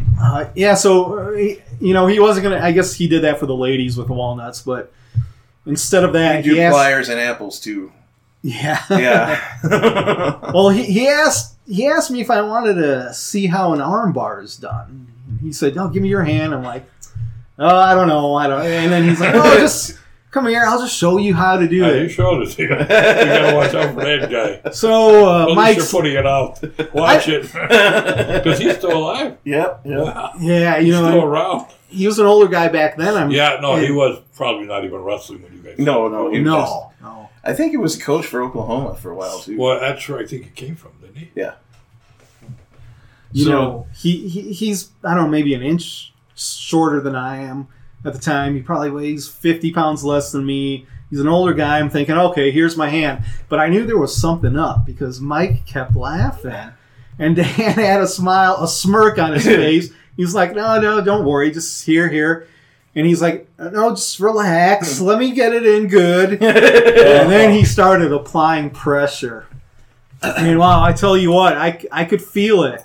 And he kept doing it more and more. I'm thinking to myself, I'm not going to let this guy do this to me. So the worst thing I could have done was fight back. Even for a fight, that'd be the worst thing. No, you're right. He wasn't pulling up any more than at least I was holding back. But you know what? He finally was like, okay, that's probably enough. I got him good. And I didn't think anything of it. And I felt okay. It was just, the next day. a little. It wasn't even the next day. I tell you what, the pain I had in my arm like 2 days later was so severe in my wrist, and I couldn't lift for about a month. Certain push exercises, right. Not even a month because it was still healing from. He strained it. It was strained so bad. But the thing is, it didn't hurt when he was doing it, really. But the next 2 days, so. Yeah, no, that guy, you got to respect somebody like that. You said the Golden Gloves and wrestling medals in the Olympics. Yeah. Very cool guy, very nice people. I was going to say the Baron was nice. He called me a pretty boy. Yeah. And I was like, wow. I was like, and that's another story that I bring back and tell people. I'm like, I was called a pretty boy by the Baron. Real nice guys, but Mike told me, don't let them fool you. Of course, yeah. Well, you got any anything else you want to throw in? Well, we got wrestling coming tonight in Polo. Yeah, we're going to go to wrestling tonight, adult wrestling. Gary, I just want to say something that I'm not trying to disclude you, but here you got 3 guys triangulated right here in the chairs, all from the same neighborhood, almost in Chicago. Yeah. Now, I think you're in your 40s now, aren't you, Jim? Yes. I'm in my 40s. Please don't say that. I'm in my 40s. I'm still in my 40s. I got a couple years left. And Mike, 62. But 30 years later, from the time we were in the city, we're here in Polo, Illinois. How does that happen? You know, how do things like that happen? That's just weird. Well, I mean, it's a miracle, bro. Yeah, It's interesting. I mean, who in their right minds would know who the Zebra Kid is? Right. 30 years later. Well, you know? yeah, and where are those guys? That's a good question. I know Terry passed. Yeah. Terry Shaw. Terry played with the 49ers, but this is how he got into football. When they had their strike years ago, remember they had a strike? Mm-hmm. Yeah. And then they hired other guys. They hired him, and I think he played, if I'm correct, 2 years. But he was a lineman. Well, he was 310 pounds, but his knees, in 2 years for football. And here he is here, and he would wrestle with his knees like that. Yeah, I saw him wrestling. Me? Yeah, it was you, and he does that clothesline. Actually, the match went too quick. But his head is like, I threw his head into the metal part. But his head has already been opened up so many times. Yeah. It just opened up. Now, I don't think it's because I threw him and he went, 50 miles an hour. But if you look at the tape, because out there you got people right next to you watching. You don't want to make it too, we're not trying to kill each other. But Terry is the type of guy, wrestled the Baron. Yes. I think he wrestled the Baron, and Baron, of course, won. He went over on him. But there's a thing where they got mad at Terry because he clotheslined the Baron a couple times. We could always ask him. Yeah. Because that was a story I heard from all those guys. And he clotheslined hard. Yeah, I saw it. I just watched it a half hour ago before you got here in your match. He just... No, but see, he puts it in. Yeah. He doesn't care. But then again, who knows? He was a college football player. He did get to the pros for a couple of years. But he was the guy that ran the league, him and the Razor. Yes. So, I only had one shot at his title. And nobody won. I mean, he could have gone over. Yeah.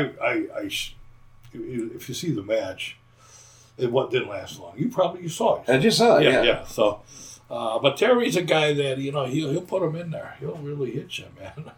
I tell you, the other guy that was Wahoo McDaniels, before we, because I don't know how long we got left, but we got Wahoo told me the first time because I wrestled him 4 or 5 times. The first time he said to me, I'll tell you, this is a funny story, but it wasn't funny for me. He says, I'm going to put him in. When he hits you, it's like he hits you in the chest, the whole place. You can hear that. Yeah. Okay? And he puts him in. Dummy me, I say dummy me, that day was at the hotel out by the swimming pool, fell asleep, got burnt. And I'm wrestling him. And I says, oh, you got to be kidding me. And that match, they've showed it even on the other show, the 2 guys are showing matches. You told me you told. Yeah. Anyways, we fought, and at the beginning, I worked him over a little bit. He's a veteran. He's been around. And he doesn't give you too much. So whatever you do to him, you make sure you work him good because he gets pissed. But he's a veteran. Yeah. But he told me, I'm going to put him in. So I knew, this is going to be tough. So that match, as red as I was, when I got done, my whole body looked like a beat. But, and I wrestled him 4 times after that, couple of tag teams. And for an older guy, though, I mean, he still does good. I mean, but he must have been, I was, 30? He must have been 50 or 50s. Yeah. But, most of those guys passed. That's another guy who passed away, Jerry Blackwell. Yeah. Kurt Hennig. Henning. A lot of guys I wrestled passed away. Have you? Terry Schultz passed. What's the biggest match you ever did? The biggest? Well, I had a few of them. I think the match, even though was my best match, were a couple in the AWA. Jerry Blackwell, because it went back and forth for a while. I hope I did not. It went back and forth. Big guy. He's a hard guy to move because he's so big. But I worked him real good, and then he started kicking me around a little bit. And then I got back at him, and he let it go, and we went back at it. Of course, he won, and he's been in every league, the WWF, whether he was there, NWA, wherever in Florida, he's always been a main event guy. So he's, for a guy that big, he could move around a little bit, for a big guy that big. But he died. I didn't realize he passed away. He was only in his 40s in a car crash or something. Yeah, I think it was a car crash. Like Adrian Adonis died in a bus crash. And so, but I think to be honest, I think my best match is when I went to the World Class, because I was main event for a little bit for them. Only 3 matches, but I was with Wild Bill Irwin, and we didn't get to the championship because I think World Class was ending. Yeah. Okay. So, but that was good. I mean, I knew him from the AWA. I never worked with them, but and his brother passed away, had a brain tumor, died. So, anyways, those are my experience. Curt Hennig was great. We had a great match with him. But Curt Hennig, remember, those guys were in the ring at least 10 years before I got there, and they've done everything that I was doing. Yeah, they worked their way up, and they deserved it. So, there's no crying here. I think. Like you, I wish you had worked with pro wrestling with us, because you wouldn't have been in ring 45 minutes the first day. Yeah. They would the first thing they would have done with you. I was the only one that showed up, so I don't think I had a choice. I'll be honest. The show. To be honest, because 45 minutes is that's just for somebody that just started. Yeah. What we did first, we would do shoulder blocks. You would run to the court, knock the other, and you work it together where it finally would work. But we didn't sit there for a match for 45 minutes and try to kick each other's ass.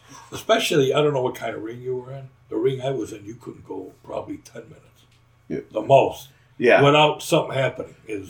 Something happened. No, I know, but I think that's because you were in there too long. Yeah. Hey, Mike, I got to ask you. So you sort of hinted on this before, how you got into wrestling. I know when I was a younger kid, I wanted to be a wrestler, and I'm thinking, where do you go to do this? You know what I did? Well, for the schools, how do you get a job? You know what I did when I was younger? Because I was very skinny. I was kind of lean, but skinny. I went and got into these park districts would have tournaments. That was up in Chicago. Right, Horner Park and stuff like that. Okay. And even Mather, where I went to high school, they had the park district there had wrestling. Matter of fact, the first people I wrestled with the football team had me against this guy that was 300-pound lineman. And, he beat me, but what I did, I just stayed on my stomach, and he tried to turn me over, and I moved. And, of course, he finally got me because I was so skinny in that days. But I just wanted to, see where I can go. But that was good to learn the basics. But when you get into the wrestling, if you know basics a little bit, because, you work out in that, there's a lot of stuff you probably know. If you did any wrestling at all, they don't use it all, but there's stuff that'll help you. Another thing that's real good that helped me out was I was taking judo at the same time. Now, I wasn't going for a belt. I was working at the High Ridge YMCA in Chicago, and they had a guy named Mike, another Mike, and he was like a 5th degree in judo. So what he would do is he had me go over there, and they would flip me, and they kept flipping me, and I was into wrestling, so they worked me like that. So I didn't go through everything they do, but he taught me how to take falls on that. So that helps big time too, to learn that stuff. Now it's different today. You got MMA or all that stuff, and which is great. It's great. But what it is, a lot of guys, what they do, they'll take karate and they won't finish the black belt to get the black. They'll go to something else, so they learn a little bit of this, a little bit of that. There's more of that today than people just going for their black belt or their second degree or third. But no, I think this was a great thing, Mike, bringing us here. Yeah, it was a terrific thing. I enjoyed this. 3 great guys here. And all these sad stories. No, I'm kidding. I'm kidding. Someone out there wants to hear them, I hope. No. I think it's always fun talking about something that you loved, or still love. Of course. Yeah. Well, let's get to that. When's the last time you watched a WWE television show? This week. And that's you. Not like I used to, I never. What I do now is I go to the indie shows around here because they pop these leagues up. Within the last 10 years, they started having wrestling shows out here, which is nice for me. There's some talking in it, but not like on the big shows. For lack of a better term, the action is much faster paced, and you're out of there within an hour and a half, 2 hours with a little story. You don't need to build this big storyline up. You just watch them move around, which is what the whole history of wrestling was, right, Mike? Right, They come out, they do this talking. The last time I went to a wrestling show in Rockford, they stood in the ring, raining red confetti down for the NWO for almost an hour. They were all, there was some red NWO, I don't know what one that was, Wolfpack maybe or whatever. And it was Scott Steiner mouthing on the microphone for an hour about how great they are. And then during that same show, Hogan was there. That's when he wasn't Red and Yellow Hogan anymore. He was wearing a cutoff sleeve shirt, running around with a pipe or something. And Hollywood.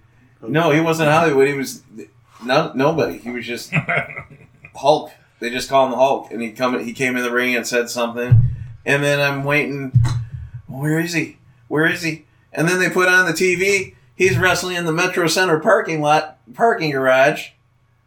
And he's the main reason I came to the place. I'm like, what is going on? That was the last time I went to a big wrestling match. Other than I think I might have went one other time with tickets I won from a radio station for a SmackDown, but I don't go anymore. And now I'm lost. I don't know who any of the people are. They have no. They change a lot. They have no long running people that I know of anymore. They have too many people to deal with. They're cornering the market, which is actually changing now. Yeah, but they've got too much talent to manage, and the storylines that they have are thin, no substance. It's not the same. And the athletes are phenomenal. Believe me, a lot of the up and coming guys are phenomenal. Yeah. The whole Triple H NXT thing that WWE's doing, that's all him, according to him anyway. And it's all this up and coming talent that'll eventually move to the bigger rosters. But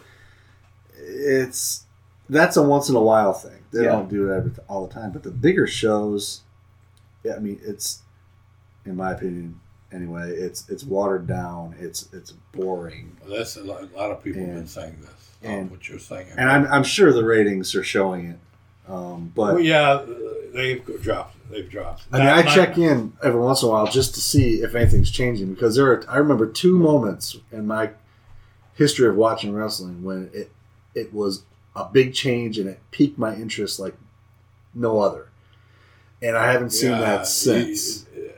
And it's really disappointing because there is so much talent out there. Yeah. And even some of the talent today will say they want out of this contract that they've got with them because they don't. Well, here's the thing. Like I said, they will pay you even if they don't work. But if you, but that's not for like me.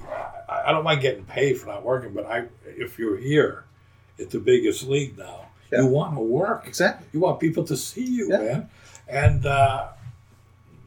I'm sure they want to work, but at the same time, and I believe this, you're 100% right. They have too many people. Way too many. That's why you have these other league. This other league, this AEW. Yep. Yeah. Okay.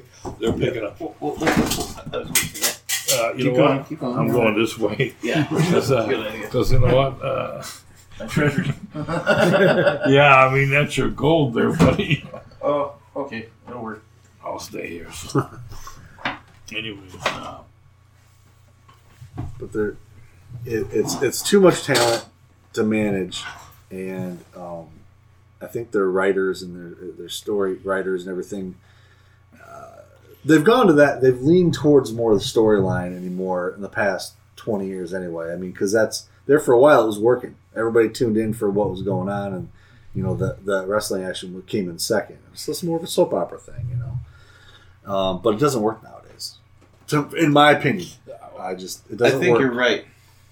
And we talked about this before. I think they just need to cut out the show part of the people coming into the ring to talk and just have the guy like Gene just talk to the guy outside, videotape, go back to the formula from 1985 where you're talking about some guy, and then go to some unrelated match, and then get the other guy talking about the guy, then go to some unrelated match, and have it build up for a couple of weeks, and then bring them out. They do have that format. It's just, in a way, they don't have the guy talking to the guy, but they bring up, throughout the show, they'll talk about the main storyline a little bit, and then they'll have some other stuff, filler, basically. Mm-hmm. And they'll bring it up midway through the show, a little bit more filler, and then they'll have it at the end.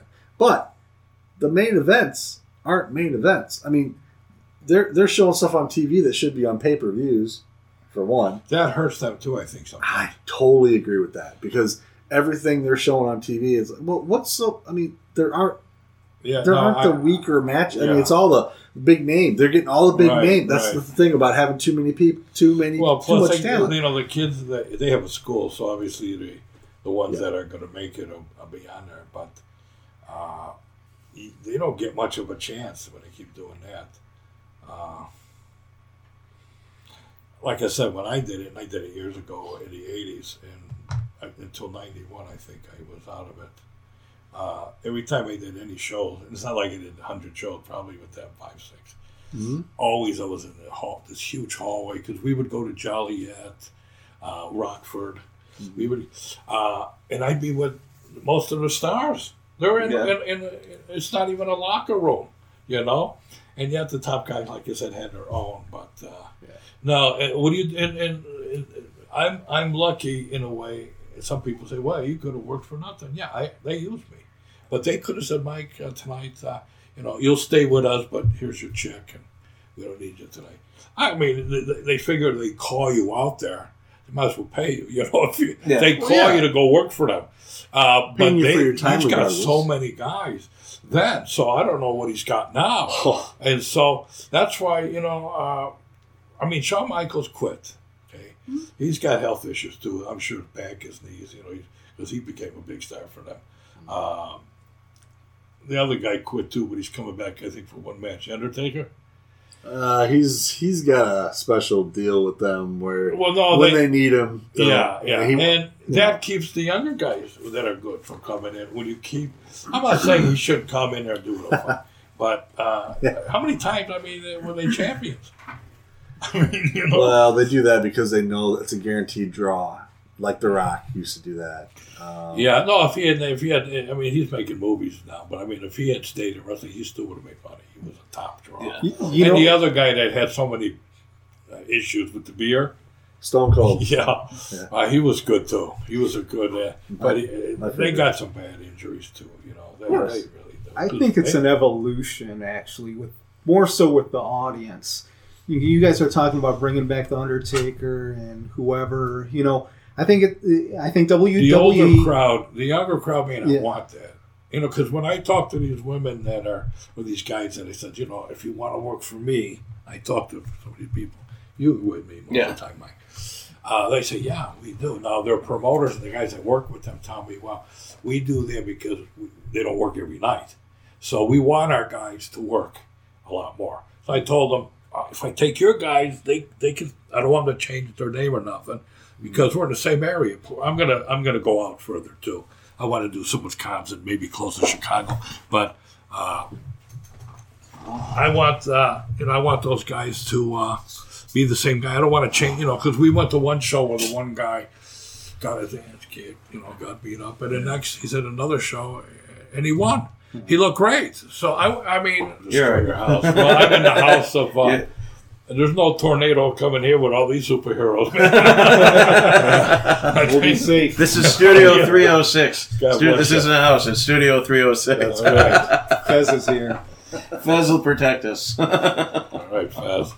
You know what? Why is it that some people don't watch wrestling anymore like me? I think it's the entertainment could be there, the action, the nostalgia, and the mystique are gone. Yes. They're trying to bring the nostalgia back, but I don't think fans are buying it. It's sanitized. And I think the wrestlers just can't keep sanitized up with nostalgia. Yeah, no, you're the right. action You're of the right. new guys either. On what he just said, Yeah, what's that? it's geared towards PG-13. Yeah, and I think that's hurt the WWE too. Do you remember the Attitude Era? Yeah. And then WWE versus WCW?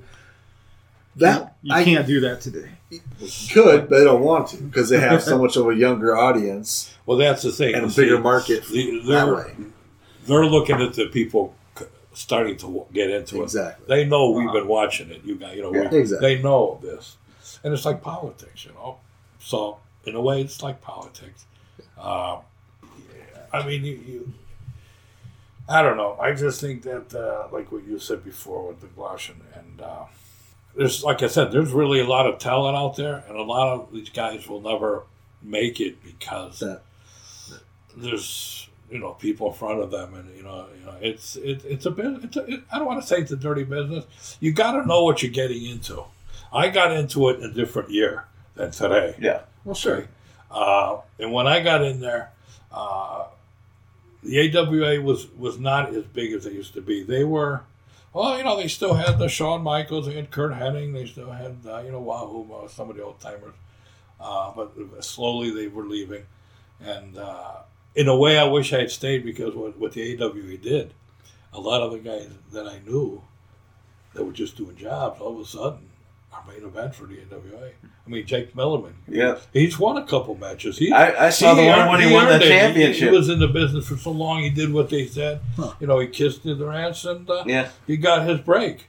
But for him, it was like 20 years too late. He was actually up in Freeport a couple of years ago. Yeah, no, he's on tape. He's been up there. With, what's his name? He still wrestles too. I can't believe it. Kenny J. Do you remember Kenny J? He used to wrestle in the AWA. Sadbuster? Yeah, Kenny J. Yeah. And he's got to be 60s. Maybe. He has to be. They were older than me when